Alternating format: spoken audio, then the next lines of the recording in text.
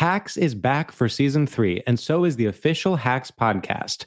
In each episode, Hacks creators Lucia Aniello, Paul W. Downs, and Jen Statsky speak with cast and crew members to unpack the Emmy-winning comedy series. You'll hear Hannah Einbinder and Gene Smart speak to their on-screen dynamic, along with stories from the show's writer's room, on-set antics, and creating the world that Deborah and Ava inhabit. Watch Hacks, streaming exclusively on Max, and listen to the official Hacks podcast on Max or wherever you get your podcasts. This is your moment, your time to shine, your comeback. You're ready for the next step in your career, and you want an education employers respect. So you're not just going back to school, you're coming back with Purdue Global.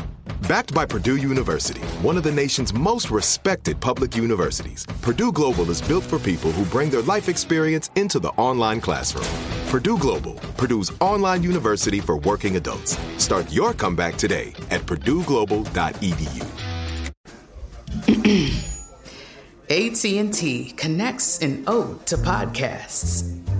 Connect the alarm. Change the podcast you stream. Connect the snooze. 10 more minutes to dream. Connect the shower. Lather up with the news. Sports talk, comedians, or movie reviews. Connect with that 3-hour philosophy show. Change the drive into work in traffic so slow. Connect the dishes to voices that glow. Thank you to the geniuses of spoken audio. Connect the stories. Change your perspective. Connecting changes everything. AT&T.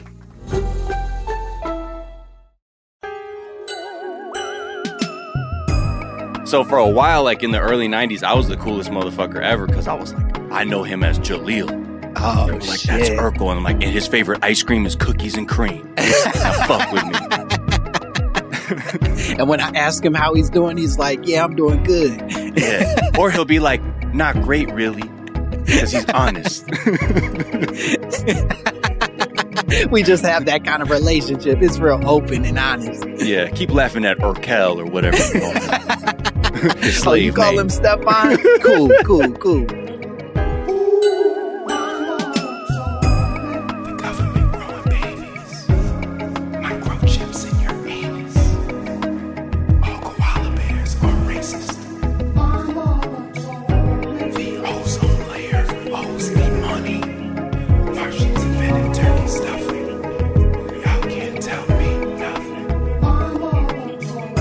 All right, there it is. Yep, there it is, ladies and gentlemen. Welcome to another phenomenal episode of My Mama Told Me, the podcast where we dive deep into the pockets of black conspiracy theories, and we finally work to prove that Geraldo Faldo, is the greatest character actor of all time. That's right, ladies and gentlemen. It's not up for debate. You want to talk about cancel culture? What the fuck happened to Waldo? White people, you devils, you evil motherfuckers, that you wouldn't hire this brave black man who was doing goofy nigga shit back in the 90s when goofy niggas weren't even cool yet. This motherfucker had a voice. He had real potential, and you stole that from him. I watched a video of him today. He's old and gray and disappointing to look at, and he didn't have to be that way. He could have been our silly ass Denzel Washington, but you stole that from us. I'll never fucking forgive you, you evil motherfuckers. Anyway, I'm your host, Langston Kerman, coming in pretty regular this time. That honestly is usually how I start most episodes. I come in hot.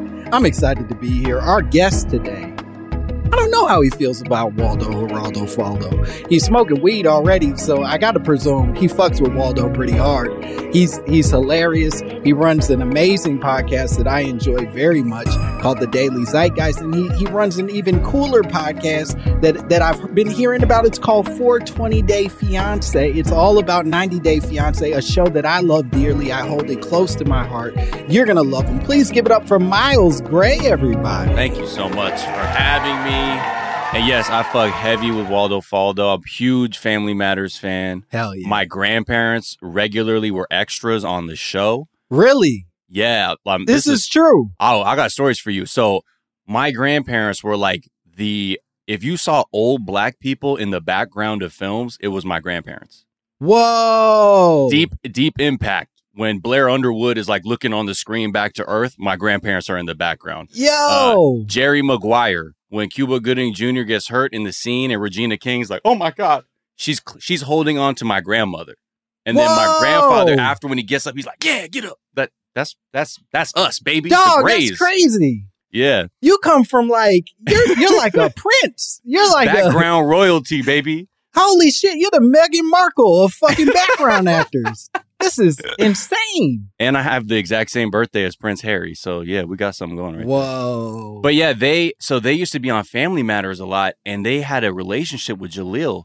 And I used to kick it with Jaleel White at my grandparents' house because he just like was kind of, that he just was like, oh, these people are cool, and kind of became surrogate sort of family members to him. He was like a cool dude. Yeah, he was a really nice guy. Yeah, that's fucking tight. I take a lot of or at least personally, I always take solace in knowing that certain people ended up just being nice at the end of it, because I know, at least from the rumors that I've heard, that the adults on that show actually were super dicks to the kids, and that's part of what the kerfuffle was in all of it, because it originally was bought as a and look at us, we're getting into conspiracy already. Right. It originally was sold as like a black family show, right? Right. And then it didn't do that well as a black family show, but then they introduced Urkel, and it fucking blew up. And all these adult actors who would spend their lives like building careers as legitimate professionals were getting pissed that this 12-year-old was like coming in and going, yeah, and they were, losing their credits because of it. Oh, you hate to see it. Yeah, no, I mean, in retrospect, if I'm 45 and some dork pulls up his pants real high and steals my job, I'd be pretty pissed too. And you're like, all he said was, did I do that? Yeah. But you know what? Yes, he did. He did do that. And he did it every episode for about 7 or 8 seasons. Yeah. So, all right, we can't dick around anymore. As charming as these stories are, we have a hell of a conspiracy to get into. And it's an exciting one because this conspiracy theory, this whole episode is really our 420 episode. We're really connecting it, connecting the dots here and really making it a themed episode. This is our big themed one. But you came to us with a conspiracy theory that said, my mama told me. Drug-free is the way to be. Tell me a little bit about that. How much are you sold on that idea? In the beginning, I was sold up until I think probably I saw Half Baked. Whoa. I was like, I spoke at my DARE graduation. I'm sorry. What I mean? Let's rewind here, because that implies a couple things. Number one, you were a hell of a snitch. But number two, DARE graduation? You were attending DARE classes? No, so the DARE program culminated with like a certificate ceremony and a T-shirt. That's when you got this shirt, and that's when you got the whatever. I'm learning how to be a cop certificate. Yeah. I actually think their utility belts are pretty cool. I think, honestly, it was more like an expression of me adapting to whatever environment I was in, because the school I went to, I was one of the few people, kids of color. I'm Black and Japanese. There was maybe 2 other Black kids and 2 other Asian kids and a couple, it was, but mostly white Lutheran school. So it was very religious. But I was just very quickly was good at adapting to be like, okay, so this is what they like. Or whatever. This is how this is a skill that many people have to have navigating these spaces of okay, where am I? Watch me be, I'll kill this version of however the fuck y'all are acting. So when the Officer Charles shows up, I'm like, because I was all about getting good grades too. So I was always overachieving and shit. So I was like, oh, watch me be a fucking, young DEA agent in the making. Watch me 21 Jump Street the shit out of this. Exactly. I'm bringing my dad's weed I found. I'm like, officer, I found this at my house. Maybe you should talk to my dad. But nah, I never did that. But yeah, so initially, yes, I definitely bought the propaganda for sure. Okay, so you were all in on Dare, as was I. Let me not throw you under the bus completely. I similarly, the Dare program showed up at our school, and we were asked to make a song, like a Dare for like a big Dare conference where each class was meant to perform a song. And me and my best friend Michael wrote a parody of that Blackstreet song.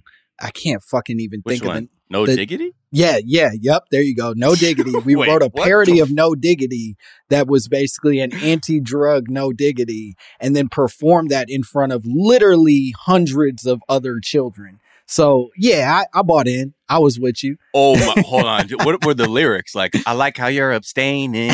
No diggity. I feel like it was No Diggity, No Drugs. We were in fourth grade, so we weren't doing great lyric work. But yeah, it was solid. Yeah. I'd give it a C plus, even in retrospect. It's easy. At least you went No Diggity, No Doubt to No Diggity, No Drugs. Yep, That's exactly. Easy. Yeah, at least it's D. Yeah, and we taught all the white kids in school like the little this joint, the little dance and shit, and like we had them doing the thing. You know what I mean? Yeah, exactly. Turning up for Dare. Turning up for Dare. We were thotting for Dare. Yeah. So I get it. At what point? So you're saying you watch Half Baked. And is it just because Half Baked is so funny that you're like, fuck it, I don't want to, I don't believe in this anymore? Yeah, it was just like, oh fuck yeah, that's how I'm trying to live. Hell like, yeah. I was like, that's the life. That is the lifestyle, right? Like being with your friends, smoking, laughing, eating, and you're like, and going through puberty and shit. So you're like, yeah, bro, like let's eat a fucking huge thing of cheese puffs or whatever. So it was just. It sort of, I don't know, it was a very easy reflection back to me of what I was already living, except without the added benefit of weed. So you're like, I could be a giggly motherfucker for the rest of my life as these adult men are doing. So yeah, if weed allows that, I'm all in. Absolutely. And I was talking, and so it's funny, like in the year before I actually smoked weed, I talked like I was smoking. You know, like I was like warming my mind up for it, like trying to melt away the words of Officer Charles. Sure, because my family was never really giving me that like anti-drug shit. Like when I started smoking weed, my dad was like, "Oh, you just started smoking weed?"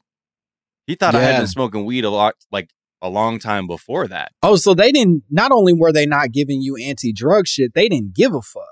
They were really. Sort of like, hey, whatever makes you happy, go crazy. Yeah, like my mom's a film critic. You know, she's from Japan, so she very like weed is not really the thing there at all. Right. So she wasn't ever. She was definitely like.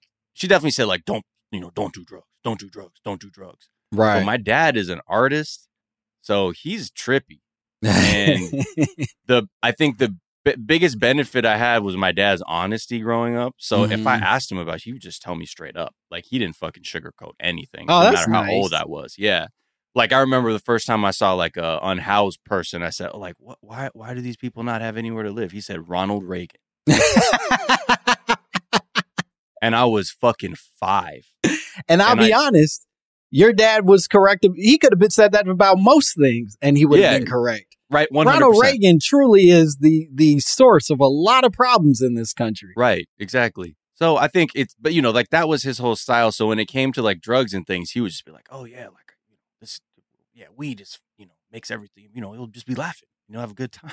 Yeah. So, but it wasn't until I started smoking where I, would talk about it, and that was much later. But yeah, Half Baked it just resonated. I was like, it's video games. I loved it was just gonna make everything better. And like the older, cousins, relatives in my life who were smoking and I looked up to just made it very easy for that, that to happen. Well, there's a couple things that I want to ask because I think that this is super interesting. So you get into drugs or at least smoking weed, whatever. Is there a point where you find yourself starting to question that, or are you just 100% in, you never go back to your former Dare self? Oh, yeah. I never gave a fuck after that. It was because, I was just like, it was all performative. That was me just adapting to a situation where the dominating opinion was drugs are bad. Right. Within that construct, I was just, trying to flourish within that because everything just felt like adapting to some situation.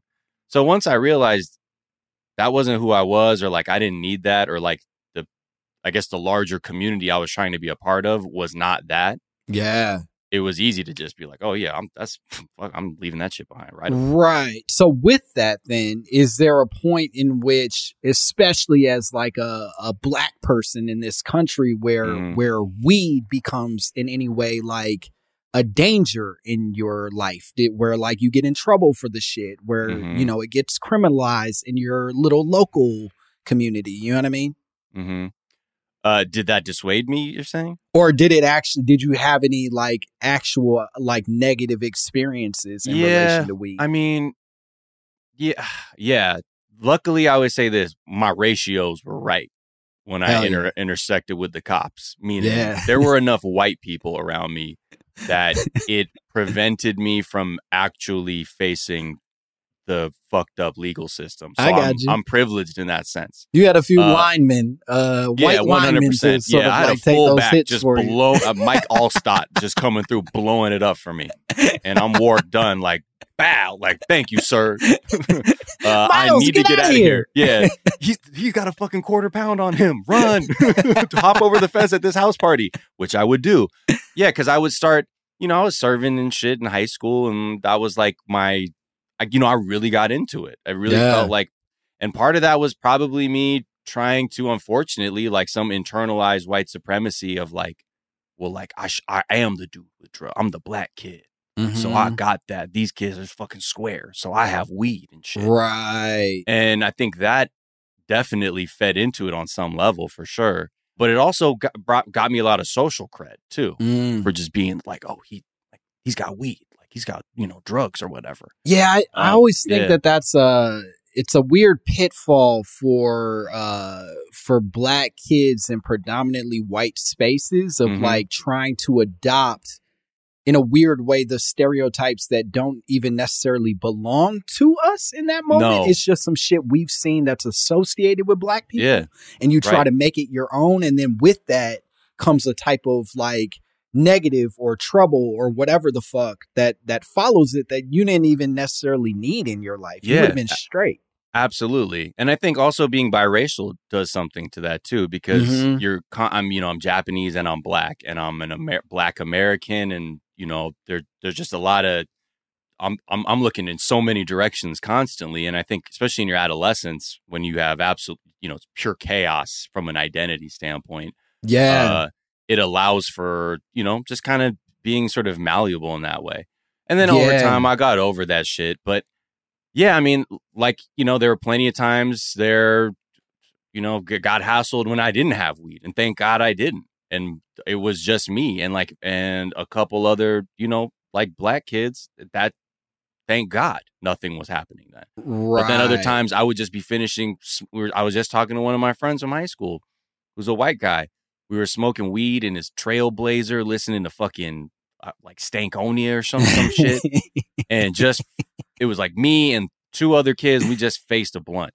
And right as we exhaled and threw the fucking butt out the window, a cop car pulled up and just puts the lights on us. And we're like, fuck. And I had weed on me. Yeah. Luckily, I was in the back seat with, again, my offensive line in the front seat in the form of two privileged ass white guys who were like, the cops came up and they're like, what's going on, guys? You guys smoking pot? We're getting complaints here. And they're like, yeah, we'll be honest. Yeah, we were just smoking it. And they're like, where's it at? We're like, this is going to sound wild, but we literally just finished smoking. Jesus Christ. And they're like, huh. And he's just like, he looked at the driver, said, and my other homie in the front, he said, your parents know that you guys are doing this? And they're both like, yeah. Like talking this shit back to the cop. And I was like, oh my God. They're like, yeah, they do. It's it's the Chappelle bit, like brought to life. Right. And I was like, the fuck? You just talk to them like they're your stepdad. The fuck is that? And they're like, yeah, they know. And then the cop was like, because of that, he was like, shh, we'll go up DeSoto because we don't go up there. And gave them like Jesus a tip. Christ. And I was just like, okay. And I'm the one holding the fucking weed. So it was just fucking, yeah. There's been a lot of wild things, to say the least, in terms of like, you know, identity and what that means or doesn't mean in those situations. That's fucking nuts. You know, you hear the comedy of it all, but it is like fucking crazy that they never for a second looked in that backseat and thought like, oh, we might be putting Miles in a little bit of danger. Maybe we'll be chill and be like, no, we're not. We'll keep it moving, officer. Any of that shit. They were like, yeah, man, we smoke weed. It tastes good in our mouths and it makes us feel silly. And I just fucking blew a whole blunt's worth of smoke up your mama's asshole, man. What? And you're like, please, man. Like, and he's like, take it up the street. My mother likes it up there better. Yeah. It's like what? All right. How? Like, he looked at me in my eye and somehow he still it was the power of your whiteness that saved us. Well, you know? they do believe in one of the good ones, and apparently that was enough for them to feel like you were in fact that. Yeah, exactly. The ratios were white enough. The ratios were in your favor that day. Yeah. So you are now a total advocate for weed. And for people drug use in general. Are you one of these people? Because I have talked to a few people, some of whom are doctors, who believe that we should just legalize everything. That like everything should just become legal and like whatever people do, they do and what be it will. You know what I mean? Right. I mean, I think obviously the criminalization of drugs has just led to this, you know, carceral system that is absolutely unnecessary. So I think not only to just reduce that kind of, you know, criminality, also having a society where like, yeah, you can do that, but also it has to be like, you can't just have that and also not have support systems, because I think right now it's very hard for people who are really on drugs or addicted to them to get the help they need truly, and to be able to enter a society where once they feel able enough, they can do whatever they need to. So yeah, I mean, you look at a lot of the countries that have decriminalized their drugs, and they don't fall into these pitfalls. Like, I mean, look what happened. Portugal, absolute mess. It isn't. Yeah. And yes, people are they're illegal and they still do drugs. So I don't think of this idea that now that it's legal, now everyone's gonna start, you know, slamming heroin on the fucking subway. Like, come on. No. Yeah, I've never once saw somebody like leaned over from some like pills and thought like, man, I'm trying to try that shit. Like truly, I think there's just something innate in some of us that are like, fuck it, I want to try this, and I think I can get around it, or it won't affect me the way that it affects other people. And some of us are just little scaredy cats and aren't gonna ever take it that far. And I think I fall closer to the latter than the former. You know what I mean? I'm definitely an explorer. Like, I went through a phase where I was like trying to get as fucked up as possible to know like what the fucking limits were, because it just, you know, at a certain point, like I started looking at the musicians, I was like, oh, they're all getting fucked up. And so again, it's like this weird, I'm reflecting some kind of concept of a celebrity back into my own life and shit. But also I think, you know, I was also like, again, chaos mentally, emotionally. Sure. So it was going to be easy to be like, oh, let's get fucking, you know, just off our faces and watch the Korn Unplugged DVD. Like, yeah, see, my favorite rapper growing up was Andre 3000, and that motherfucker was vegan by the time I was like 8. So I was like, as long as I can be like this weirdo who doesn't drink or smoke or do any of that, I'll be cool. For me, Method Man, Redman, DMX were some of my favorite rappers. Yeah. And when that movie Backstage came out, that documentary about the Hard Knock Life tour, truly one of the wildest things I ever saw in my youth. Yeah, I was like, we're smoking all the goddamn time now. But also, like, just dudes getting their dick sucked and then doing, like, full interviews afterwards. Yeah. It was just wild. Let's go in this bathroom stall, and you're like, what the fuck is this shit? So, yeah, I think there was a lot of things like that, too, that, again, the people who I idolized, blunt smoking was the norm. Yeah. So that also became the norm for me. You know, like, people love, you know, these kids now, they love fucking Yeezy. So they'll just dabble in, you know, right-wing politics and big sweatshirts. But for me, I was like golden era hip hop, where it's all like Mobb Deep and, Raucous Records type New Yorkers where it's all smoking blunts and shit. Yeah. This is it. This is it. Right. And California too is just mad weed, but yeah. I feel like I would be doing us a disservice if I don't circle this back to the larger premise of this episode and really our podcast as a whole and talk a little bit about race. So I'm curious to know where you think some of the fear around drugs and drug culture comes from in relation to Black culture and the Black community.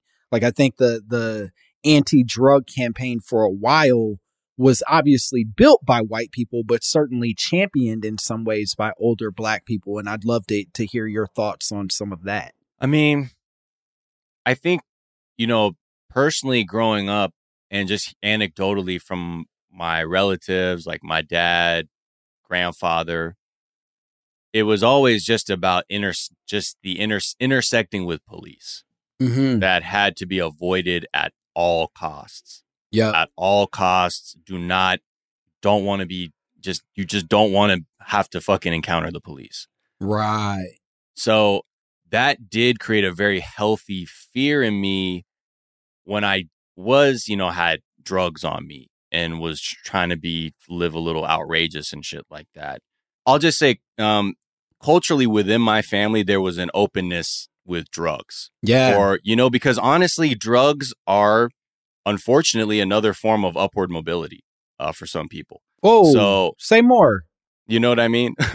When you're in a community that is so resource strapped that unfortunately your financial recourse is having to sell drugs and things like that. And I think just culturally having understanding what Black people were up against, it was sort of like, I mean, that's people do that shit to survive. It's fucked up, but it was more like, life is fucked up.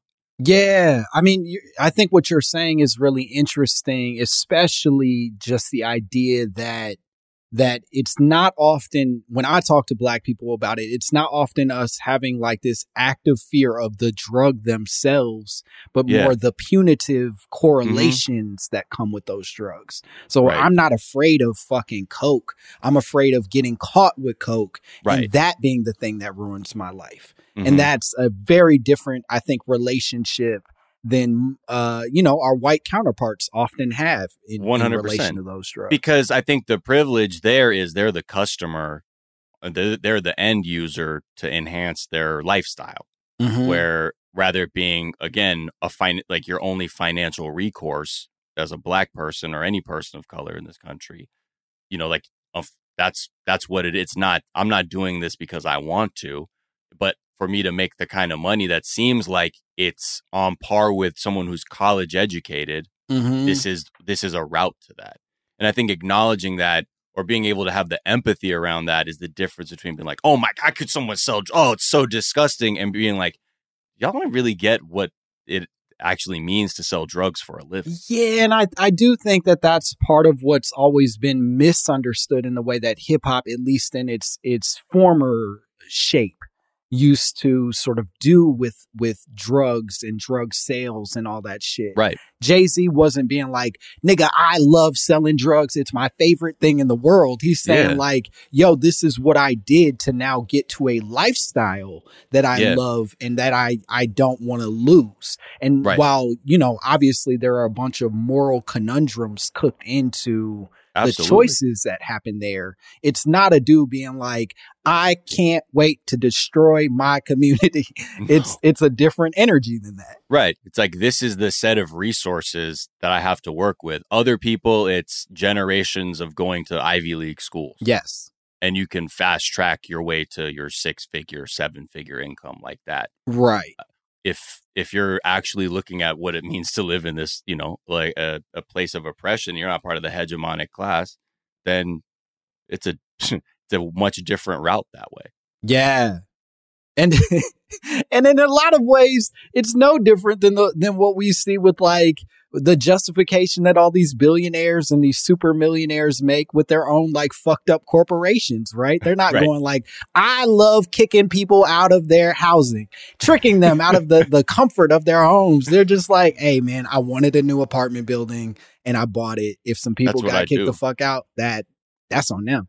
They're like, also, you're kind of looking too close. To me, that's just a building. I'm not looking at the motherfuckers inside there. That's a building and that's a check. And you're like, why are you looking so close? Wait, there were people in there? I wasn't even over there. No. You buy a property for the passive income. I don't give a fuck with a tenant. That's why you have a management company. Right. Come on now. I didn't kick anyone out. I hired a person to kick someone out. Exactly. That's a different energy. If you want to be broke, keep zooming in. Keep zooming in. All right, we're going to take a break. We'll be back with more My Mama Told Me and more Miles Gray.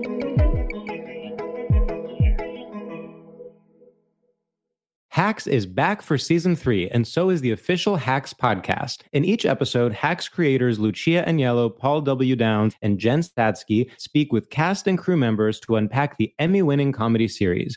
You'll hear Hannah Einbinder and Jean Smart speak to their on-screen dynamic, along with Hacks writer and actor Pat Regan, on how their improv experience helped them when shooting scenes and what it was like writing scripts for specific actors. You'll also hear from crew members like the costume designers on what it was like creating the world that Deborah and Ava inhabit. Hear stories from the show's writer's room, on-set antics, and more. Watch Hacks streaming exclusively on Max, and listen to the official Hacks podcast on Max or wherever you get your podcasts.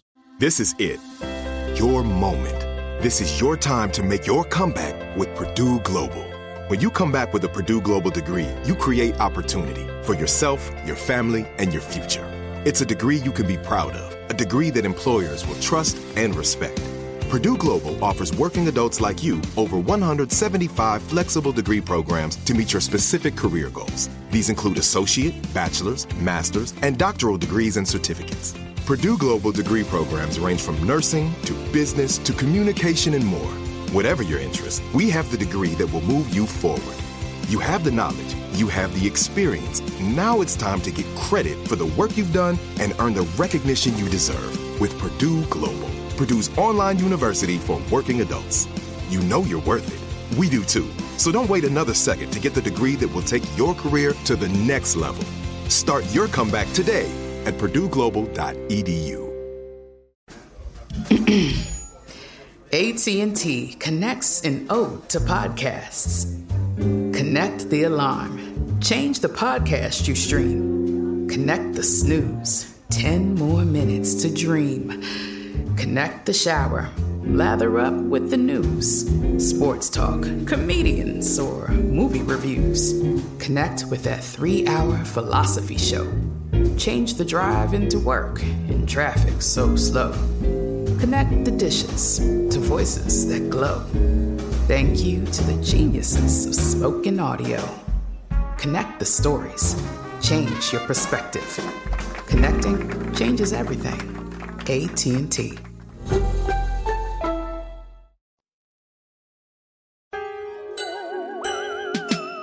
And we are back. Oh, shit. This what I feel like. Yeah. Laughing to the bank like.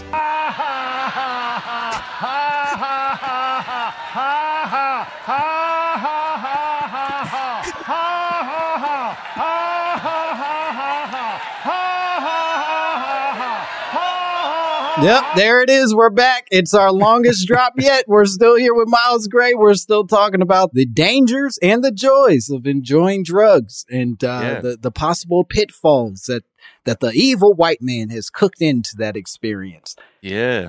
Mm-hmm. I'd love to kick into some of this research with you. Mm-hmm. We have a fair amount of research that I'd love to talk about with you. And before we get into it, I want to preface it a little bit that obviously there are plenty of podcasts out in the world, and this is more for the listeners than you, Miles, but there are plenty of podcasts out there for you, dear listener, that can walk you through all the careful specifics about the U.S. government and how they bought tons and tons of cocaine as a secret tool for helping to fund foreign wars. And then that led to a surplus of cocaine in America, which then led to the crack epidemic, which ultimately landed millions of black men and women in jails, right? Like, podcasts do that shit already.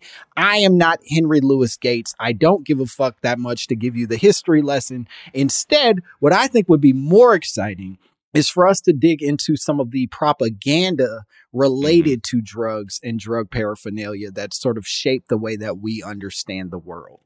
Sure. Hell I'm yeah. ready. So one of the things that I thought was particularly interesting is that I did not know this, was that weed up until 1937 was totally legal in the United States. I had no idea. Yeah. Okay. Was it like through prescription or something first? Was like the first restriction they had, and then it became fully prohibited? And okay. So not only was it, yes, you're absolutely correct. It was through prescription, but it wasn't just that like, oh, they prescribed you some weed. Cannabis, as it was formerly mainly known as, cannabis was in almost every fucking drug. That like it was just an ingredient that they included, the same way fucking saturated fat is just a guarantee in everything. You were going to have a little weed in there. Yeah, it was high fructose corn syrup, but it was cannabis at the time. Or in this case, maybe MSG, because like it gives a little flavor, you know, like rather, you know, like they're like, bro, it's not going to hit unless you got weed in there. Yeah, you got to have a little bit of weed. A little MSG, baby. Yeah, so it's in every drug you can buy, over the counter, under the counter. All the drugs have weed in it until the Marijuana Tax Act of 1937. And part of the reason that they say that this Marijuana Tax Act happened is not because they realized that weed was dangerous, but because there were other competing drugs that sort of offered the same experience of healing that cannabis could offer. And those companies pushed with the government to basically get weed out of competition. They didn't want weed, like cannabis, to be the thing. So they pushed themselves forward and paid off government officials to make marijuana now a taxable offense. Okay. This is kind of like the hemp conspiracy, essentially. Tell me more. This is more to deal with. Well, there's this. This is something actually I just fucking had to blow my own mind, because Jack Herrera wrote that book, like The Emperor Has No Clothes or whatever it's called. It was sort of a seminal weed text talking about the hemp conspiracy, was essentially saying that the prohibition of cannabis was because of DuPont and other companies trying to create nylon or synthetic fabrics. And they had just figured out how to separate hemp and the fibers and all that shit. But actually, it turns out that wasn't true. Oh, I thought that shit was true for the longest time, because the sort of 3 points that he lays out are the main ones. Is sort of that like Andrew Mellon, who was I think the Secretary of the Treasury, directed somebody because he had a stake in a specific company that was from DuPont or whatever. That's why he wanted this to happen, which wasn't really true. A lot of historians can't say that he had that sort of financial connection. Right. So that was dubious. And just the other things were just sort of a lot of historians who focused on how these people invested their money. The money doesn't quite add up the way they said it does. Because they also said Hearst had a big interest as well because they owned timber, but Hearst was actually in a lot of debt at the time. So there wasn't a financial had the capital to be able to make this although happen. of course he helped with the propaganda aspect, but that financial connection wasn't there. Really, what it boils down to, it's all this other shit. It was just racism. There you go. And you know what I mean? I'm so glad you said that. But this white guy writes the book, and it's man, because DuPont is fucking wants the hemp. But nah, man, it's just fucking racism. The more important element of this Marijuana Tax Act that happens, and I think you're putting it perfectly, is that marijuana was not what they originally called it. They called it cannabis. But then after the Mexican Revolution, there's this massive influx of Mexican people coming into the country, mainly in Texas, Louisiana, all these southern states. And so they want to start controlling that population. And they introduce a bunch of propaganda suggesting that cannabis causes people of color to go crazy, specifically Mexicans, to be violent and dangerous. And so part of it is them just trying to control this population. So now they start telling people the thing that they've been enjoying in every drug that they've had up to this point is marijuana, and marijuana fucking makes you go nuts. Mm-hmm. And all kinds of ridiculous stories about people losing their minds, killing their family with a hatchet. Because I'm pretty sure the first drug arrests in California were of Mexicans in LA in 1914 or something like that. So it's all based on oppressing people of color with whatever, sensational thing they compare with the news. And at that time, it would be that or, protecting the virtue of white womanhood. Yes, you got to keep those white pussies safe because these Mexicans, they could do horrible things to these white pussies if you don't control them and beat the shit out of them. You don't want that. You don't want that. Folks at home, you don't want that.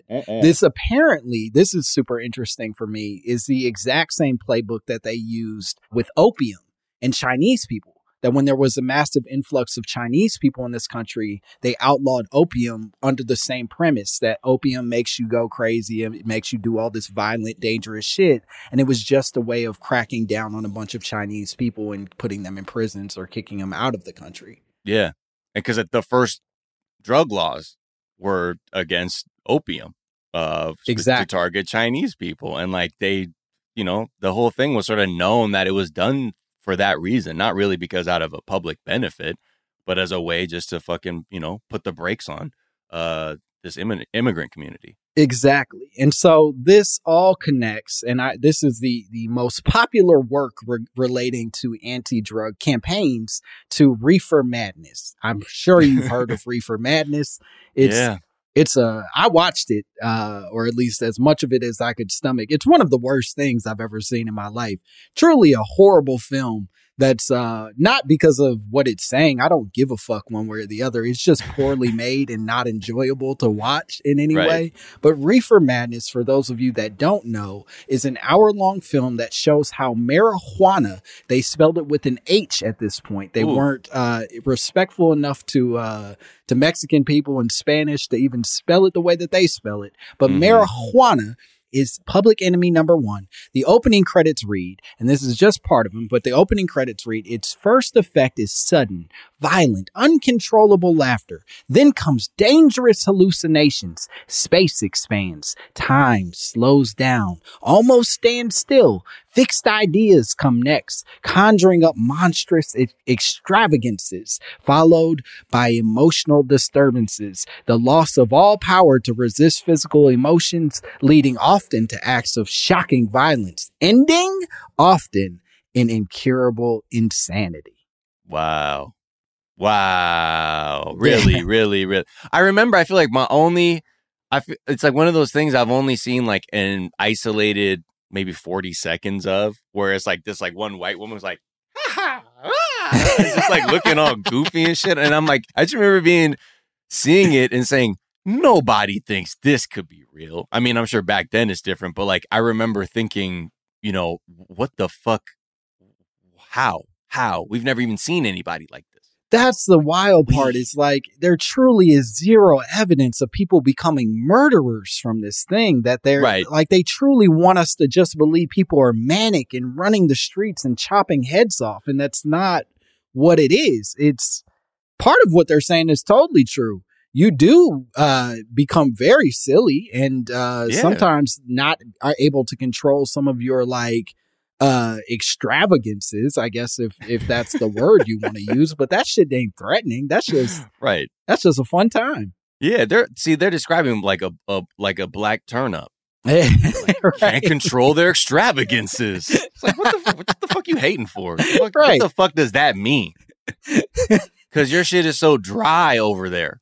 Yes. Look at that. Oh my God, their extravagances. Shut the fuck up. And that is at its core so much of what this is, be it the Chinese people that they're trying to steal opium from, the Mexican people that they're trying to steal marijuana from, ultimately leading to the black people that they're trying to steal literally everything from. Like it truly is just, y'all don't get what we're doing, and therefore you're criminalizing it because it's foreign or scary or looks more fun than you know how to have. Right, exactly.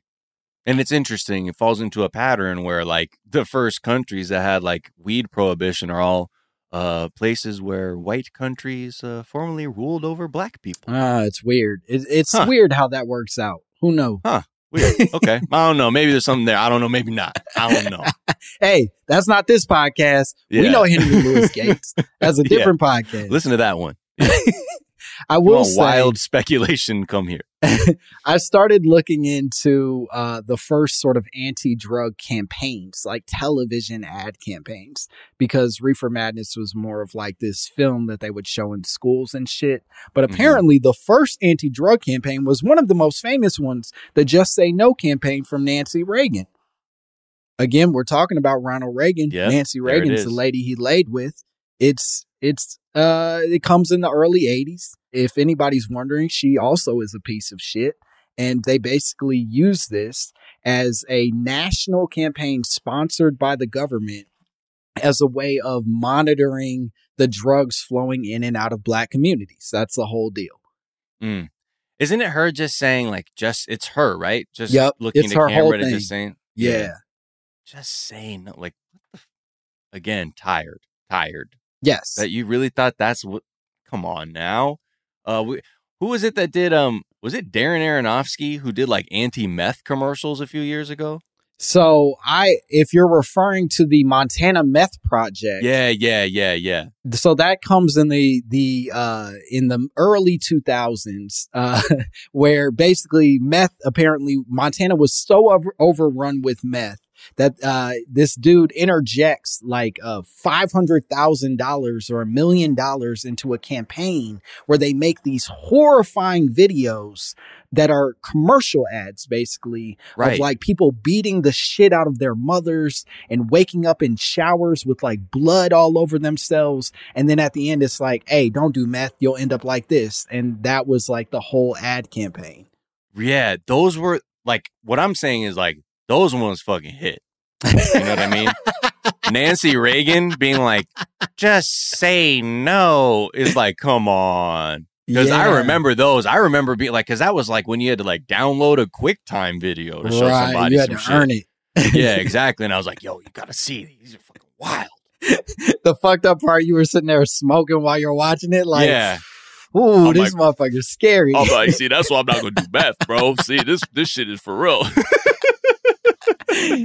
So one of the things, and I'm glad you brought that up, because Nancy's campaign and most of the campaigns for like anti-drug shit throughout the 80s and 90s were hugely unsuccessful. That like they start off with these like Just Say No campaigns telling people to basically maintain total abstinence away from drugs, including that infamous "This Is Your Brain on Drugs" commercial. And I even found like there's a drug commercial with McGruff the crime dog where he's singing a song and playing the piano, telling people not to do drugs. There's one where the Ninja Turtles call people dorks for not if you deal drugs. I don't want that. No, it hurt my feelings to see that the Ninja Turtles were acting like that. And then finally, Pee Wee Herman had an ad out against crack cocaine. And apparently his dick was out the entire time. They didn't show his lower half, but he was just beating off and being like, kids, don't do crack. Yeah. Makes you do wild shit, guys. You're like, oh, fuck. But they basically spend all this money to get kids not to do drugs. And then all the research shows that it's completely ineffective. And so then in the early 2000s, they start to change their tune and they make it less about like just abstinence from drugs, but more about like trying to make people criminals from doing drugs. So they start getting mean about the shit, which is where the Montana Meth Project sort of interjects itself, right? Mm-hmm. Wow. So I like how it's saying that first starts off with a parent being like, come on, guys. Yep. Knock it off with the drugs, huh? Take it from me. Some fucking loser you respect. And then when they don't listen, you're like, oh, okay, so now we have to turn it up. All right, so I got to beat your ass. Yeah. Oh, you want to see what prison look like? Motherfucker? It's like, oh, what the fuck? Let me see the inside of your butthole, little baby. Exactly. Like, I don't know. I'm still going to smoke weed, man. Okay, you want to goof around, boof around. Like, what the fuck? What does that even mean? Why are you talking like that? You're my chemistry teacher. So they again find out that none of this shit works. It doesn't actually make people stop doing drugs. And then finally in 2012, the national government admits that the shit doesn't work, that all the research, all the complaints, all the people identifying all of this stuff is racist are correct. And they stop doing national commercials for anti-drug campaigns. They don't exist really anymore, except there was a period during the Trump administration where he created a campaign for $400,000 that was an opioid campaign, which naturally makes sense. He was trying to save white people from themselves. Right, exactly. It's just funny because like the war on it's so misguided because they're spending all the money in this other just vaporware when really it's about supporting people. Yes. To prevent drug use. It's like when like Nancy Pelosi was wearing the kente cloth in the rotunda. Bitch, I didn't need that. Yeah, it's like, why don't you go and actually pass some fucking laws? Yeah, because that's Nancy Reagan saying, just say no. Yeah, get off your fucking knee, bullshit. Nancy. You're 70 something years old. I don't need this. You're not healing anybody with this. Exactly. Do some real shit. Do some real shit. Don't fucking pump fake with that nonsense. Just like this, and then you realize, oh, they're gonna say in fucking 60 years from now, you know, it really, things moved at a pace that was really ensured horrible outcomes. This committee has determined after looking at the data. Like, yeah, you. Right. And that's what it's going to be. And it's going to be such an insult. But anyway, that's what this dumb shit is. You threw your money away on fucking Big Bird telling me not to fucking smoke krills. Like, yeah, it's exactly right. You spent all the money thinking that this was going to justify the war that you created, and it doesn't. It hasn't healed anything. And what they did find out, this Ohio State University, which I don't respect that place, but one of the things that they did, I'm a Michigan man. Hey, I went to UCLA, right? Yeah, I'll never forgive you either. Well, we got ours in then. Yeah, no, I was happy to see it. That said, one of the things that I discovered in sort of like unpacking some of this shit, Ohio State University actually did a study where they discovered that the only thing that actually worked to keep kids from doing drugs was not somebody being like, just say no, don't do drugs, all this other shit, was just showing cool, regular ass kids not doing fucking drugs. So that's when you start inserting all these commercials where it's like a cool kid and he's skateboarding, and then somebody's like, hey, you trying to hit this? And he's like, nah, dog. And then he does a fucking ollie, and everybody's like, hell yeah, I want to be like that motherfucker. Yep. Just fucking did a grind on that handrail and then knocked the joint out the kid's mouth. Right, but he ain't even trying to teach a lesson. He's not being a fucking dweeb about it. Nobody wants, and that's what they don't understand, is nobody wants to be a cop. We're not fucking gonna join your campaign, Nancy. We just don't. If we don't want to do it, we're not gonna do it. And if we do, bitch, you getting on your knees and being just say no or whatever it is isn't gonna stop me. Exactly. It's just that. But yeah, they're just, all they had to do was normalize kids having like agency. Yes. And not succumbing to peer pressure, which is like, yeah, okay, you mean teaching people, nurture it, showing them by example is what you mean. Like, again, what the fuck? Why did you have Big Bird in a knife fight in Harlem over like a fucking spider bag? What the fuck was that? Can I tell you my absolute favorite of some of the anti-drug commercials that I found? And when I say favorite, I mean that it's the most fucked up of all of the ones that I saw, is this one where there is this black dude, right? And he's clearly like in a gang. It's a bunch of gang shit happening around him. It's like late 80s, early 90s type shit. And there's like gang shit happening around him. And he looks at the camera and he goes, hey, yo, tell your parents to leave the room. And then he starts walking, right? And he's looking at the camera the whole time. He's talking to you at home, Miles. Right. And he says, tell your parents to leave the room. All right, they gone? Cool. You want to buy some drugs? You trying to get high? You trying to ruin your fucking life? And as he's walking, this is where it gets super fucked up. As he's walking, he slowly transforms into an actual snake. Like he physically transforms and his head becomes the head of a snake and his tongue starts getting long like a snake. And then at the end, he's like, I won't sell you poison.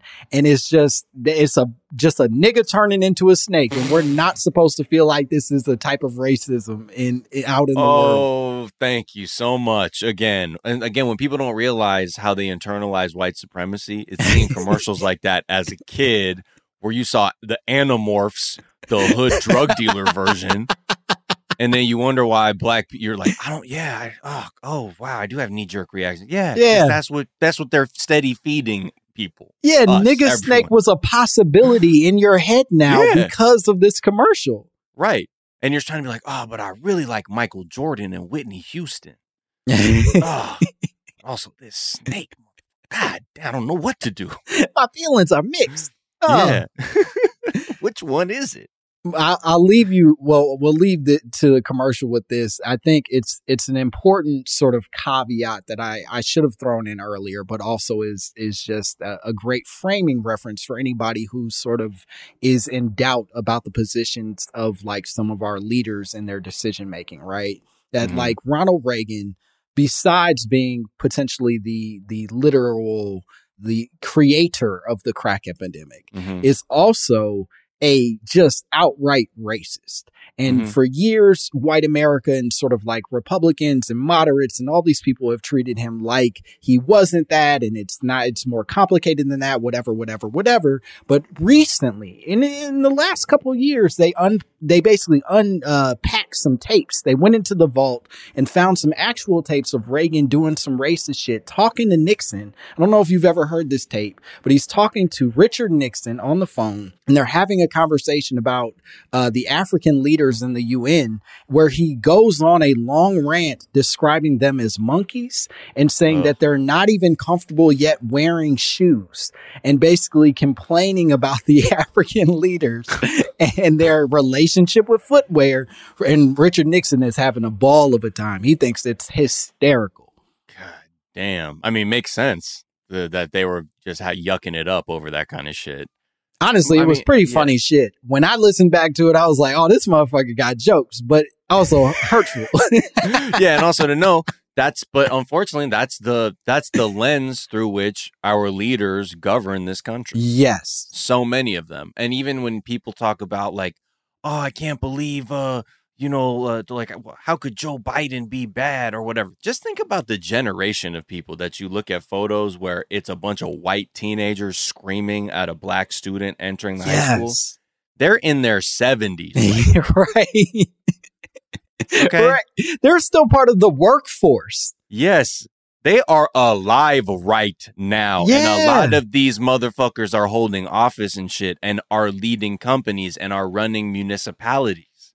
So don't tell me people forget that so easily, just like you could, anyway. I think you're saying exactly what they needed to hear. At its core, that's the danger of all of these campaigns. It's not that Nancy Reagan saying just say no to drugs on its surface is an evil idea. Telling children that like they should be more responsible around these sometimes dangerous substances is okay.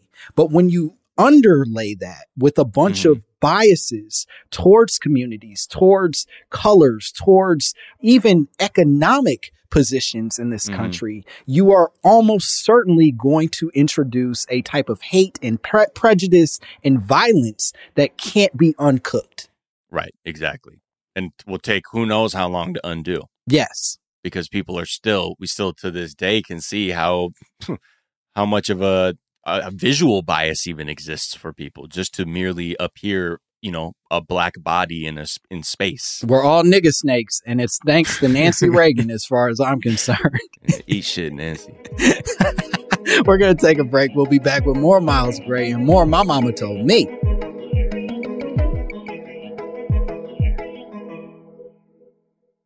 Hacks is back for season 3, and so is the official Hacks podcast. In each episode, Hacks creators Lucia Aniello, Paul W. Downs, and Jen Statsky speak with cast and crew members to unpack the Emmy-winning comedy series. You'll hear Hannah Einbinder and Gene Smart speak to their on-screen dynamic, along with Hacks writer and actor Pat Regan, on how their improv experience helped them when shooting scenes and what it was like writing scripts for specific actors. You'll also hear from crew members like the costume designers on what it was like creating the world that Deborah and Ava inhabit. Hear stories from the show's writer's room, on-set antics, and more. Watch Hacks streaming exclusively on Max, and listen to the official Hacks podcast on Max or wherever you get your podcasts. This is it. Your moment. This is your time to make your comeback with Purdue Global. When you come back with a Purdue Global degree, you create opportunity for yourself, your family, and your future. It's a degree you can be proud of, a degree that employers will trust and respect. Purdue Global offers working adults like you over 175 flexible degree programs to meet your specific career goals. These include associate, bachelor's, master's, and doctoral degrees and certificates. Purdue Global degree programs range from nursing to business to communication and more. Whatever your interest, we have the degree that will move you forward. You have the knowledge, you have the experience. Now it's time to get credit for the work you've done and earn the recognition you deserve with Purdue Global, Purdue's online university for working adults. You know you're worth it. We do too. So don't wait another second to get the degree that will take your career to the next level. Start your comeback today at purdueglobal.edu. AT&T connects an ode to podcasts. Connect the alarm. Change the podcast you stream. Connect the snooze. 10 more minutes to dream. Connect the shower. Lather up with the news. Sports talk, comedians, or movie reviews. Connect with that 3-hour philosophy show. Change the drive into work in traffic so slow. Connect the dishes to voices that glow. Thank you to the geniuses of spoken audio. Connect the stories. Change your perspective. Connecting changes everything. AT&T.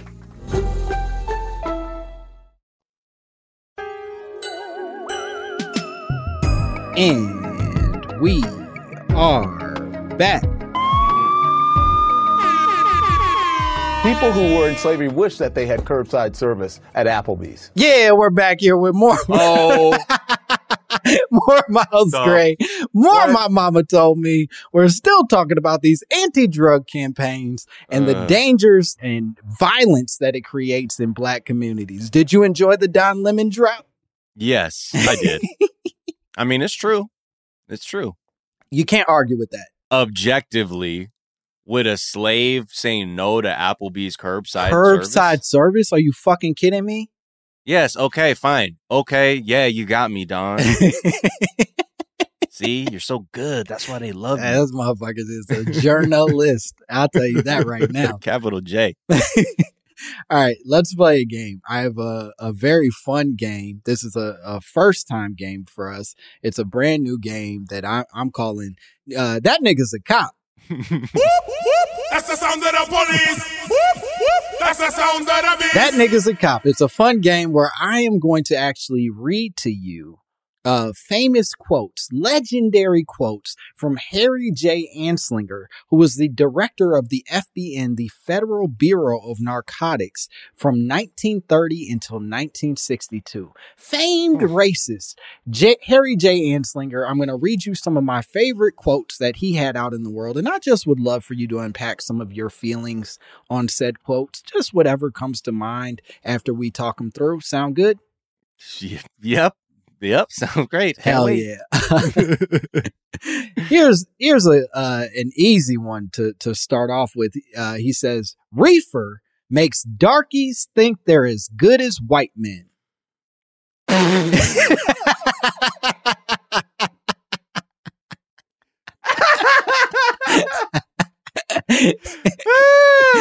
Oh my God. That's nice, the best shit one. I ever heard. I love it. That is facts. You know what I mean? Mm-hmm. Yeah, it opens you up and you realize you can unshackle yourself from limited thinking. Mm-hmm. As good. Oh my God. That is so do you know when, like, what year that quote occurred? It's somewhere between 1930 and 1962. Okay. I don't know specifically. I can just imagine how, like, at that time, that's just such a hot selling point. for your like anti-marijuana laws too. You know why? Because when they smoke it, they think they're as good as white people. Well, you know what's funny about old Harry J. Anslinger is that he actually was so racist that even other racists were like, bro, chill. Like, oh, really? Like, come on, man. Wow. Like, you gotta like, not that they didn't agree with his points, but he would take it out in public in a way that it's like, yo, you're making it hot right now. Yeah, we like this Applebee's, man. Yeah. Slaves wish that they could have curbside service at Applebee's. All right. Well, Don, it's okay when you say it. Which, weirdly enough, was the second Harry J. Anslinger quote. Here's another fun one.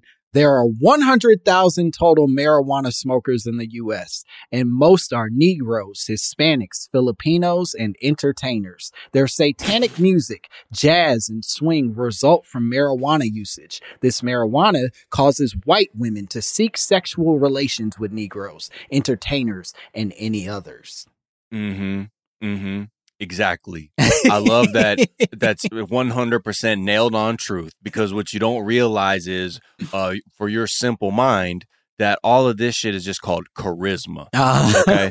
And that is why the women are coming after us. Okay. And the talent that is unleashed through expression. Sure. It's not because we're repressed and tying up wearing the tightest fucking underwear to prevent erections and shit. We're out here just living, baby. It's just funny to see how it's really truly this idea of they're completely in awe of the joy that maybe these like communities of color they're looking at like live with. It's like they dance and stuff. Yeah. Mexicans play instruments. Yeah. Have a good time, and don't get me started on what's going on in Harlem. What the hell is going on? You know, it's a weird, like it's so rife with like white insecurity. You know what I mean? It is. And the other thing that has always bothered me about a lot of this is how much they think that we cherish white women also. And I cannot express enough how indifferent I am to like the special mixture of whatever you think white women are. It ain't that deep. Right. I like pussy.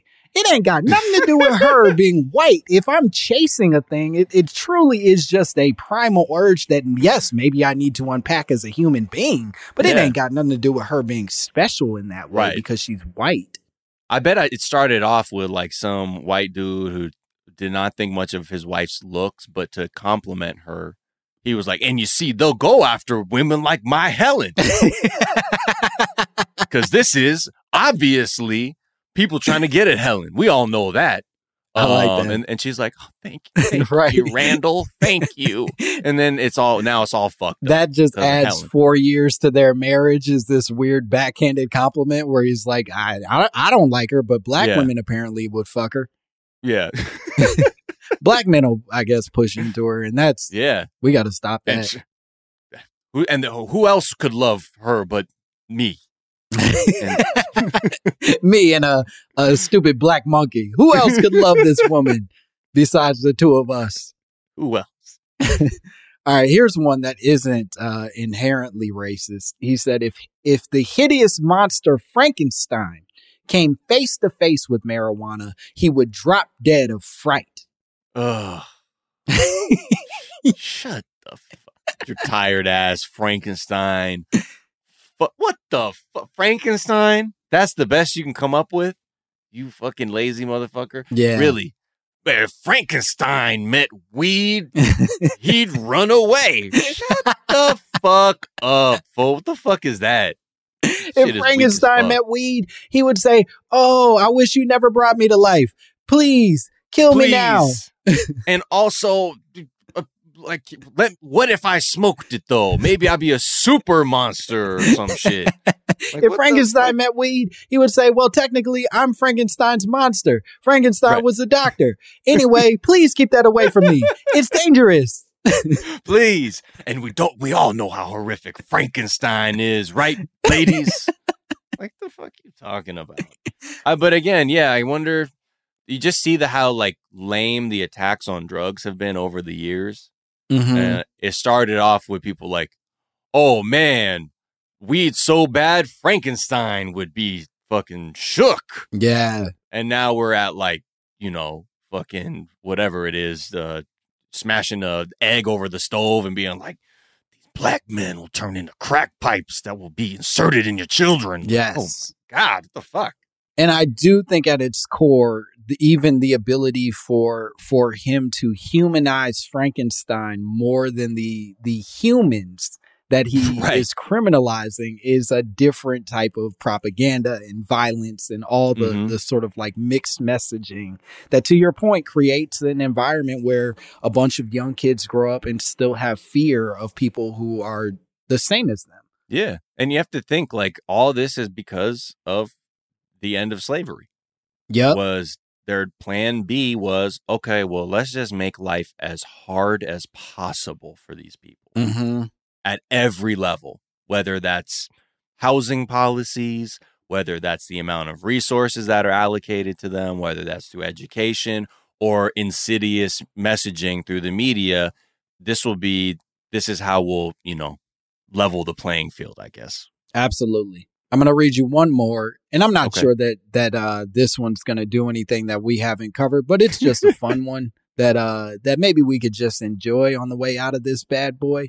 This last one says, no one knows when he places a marijuana cigarette to his lips whether he will become a joyous reveler in musical heaven, a mad, incessant, calm philosopher, or a murderer. No one knows. No one knows. Or all of them. That's kind of what's cool. You know what I mean? It's all, but see, that's what's beautiful about it. It's all about what you bring to it, baby. You know what I mean? I like that. And I do think that's a good thing to be sending our listeners off with. It is all about what you bring to it.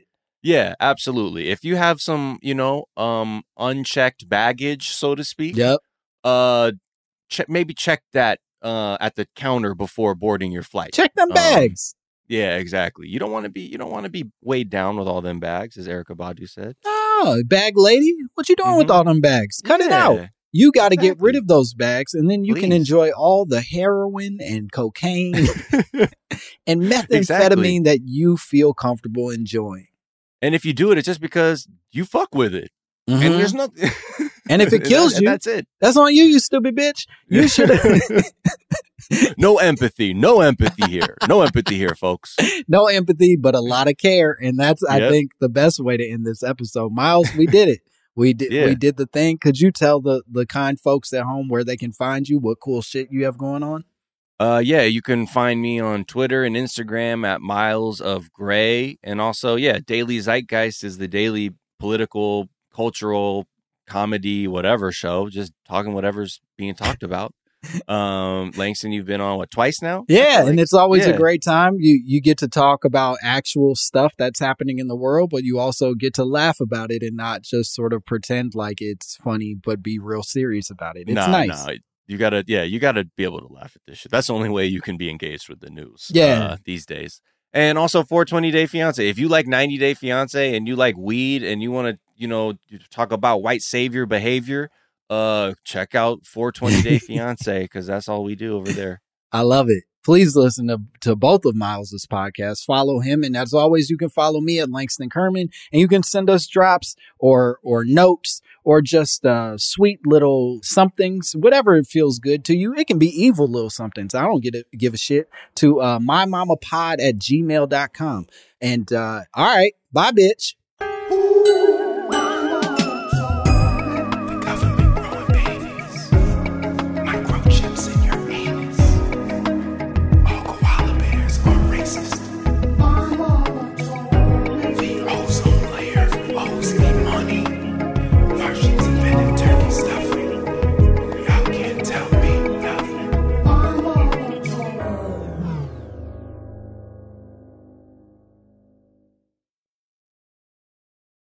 Are you looking for the perfect move-in ready home this spring season? Now's the time to buy at Fisher Homes. For a limited time only, enjoy below-market interest rates starting at 5.375% APR, 6.139% APR. With these exclusive lower rates, you can save hundreds on a move-in ready home and start enjoying the benefits of home ownership even faster. Schedule your personal tour with one of our new home specialists at FisherHomes.com and make this spring the season you find your perfect home sweet home. Financing provided by Victory Mortgage, LLC, NMLS 461249, Equal Housing Lender. Good sleep should come naturally, and with the new Natural Hybrid mattress, it can. A collaboration between Lisa and West Elm, the Natural Hybrid is expertly crafted from natural latex, natural wool, and certified safe foams to elevate your sleep sanctuary and support a greener tomorrow. Plus, every purchase helps fuel Lisa's work with shelters and those in need. Don't put off a good night's sleep any longer. Get a Lisa mattress today for a sound sleep tonight. Visit lisa.com/iHeart. That's LEESA.com/iHeart.